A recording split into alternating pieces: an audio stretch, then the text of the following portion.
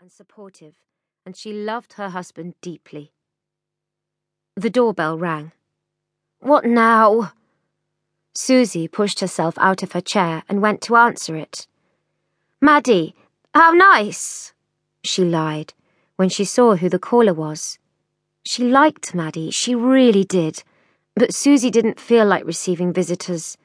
It was hard enough holding herself together in front of her family, without having to put on an act for her neighbours too. "Susie, I've heard the news, and I want to tell you how shocked I am." Susie raised her eyebrows. "I dare say I was more shocked." "God, yes, of course you were. I didn't mean—" Maddie ground to a halt. "I just want you to know that Seb and I think the whole thing is appallingly unfair, and if there's anything we can do—" Susie held the door wide to allow Maddie to step inside. "Maddie, much as I appreciate your support, I don't think there's much you can do." "No, well, but you know what I mean." "I do, but let's be brutally honest here. I bet it's tempered by a large dose of thank God it's them, not us." "Susie, of course I didn't think that." Maddie held her friend's gaze for a second or two before dropping her eyes. "Well, it never crossed my mind that the redundancies would include any officers from here. And it was awful when I found out that it did, and that you and Mike were the casualties." Susie led the way into the sitting room. "Hi, Mike," said Maddie. "I just came to say how sorry I am about the news." "Tea?" offered Susie. Maddie nodded. "But only if you and Mike are having one." Susie went into the kitchen. "Have a seat," said Mike. Maddie perched on a nearby chair. "Thanks for coming round," said Mike. "Susie and I are feeling a bit bereft at the moment, as you might imagine. Being told you're being made redundant is a bit like being told you've got a terminal illness. People don't know what to say, so they ignore you rather than risk saying the wrong thing, which is daft. As far as I can see, the only wrong thing you might be able to say is hooray and good riddance." Maddie grinned. "No one would say that." "I think Jack Rayner had to hold back."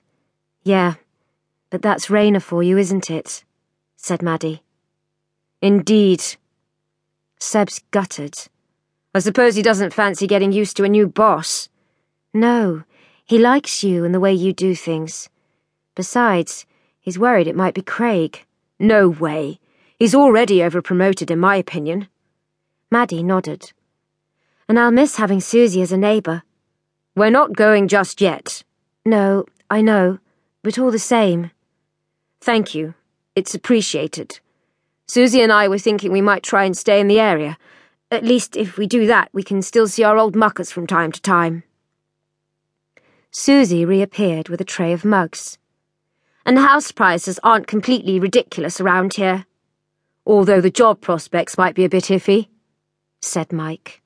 "Still, I could easily commute to a bigger town, Salisbury or Trowbridge or somewhere."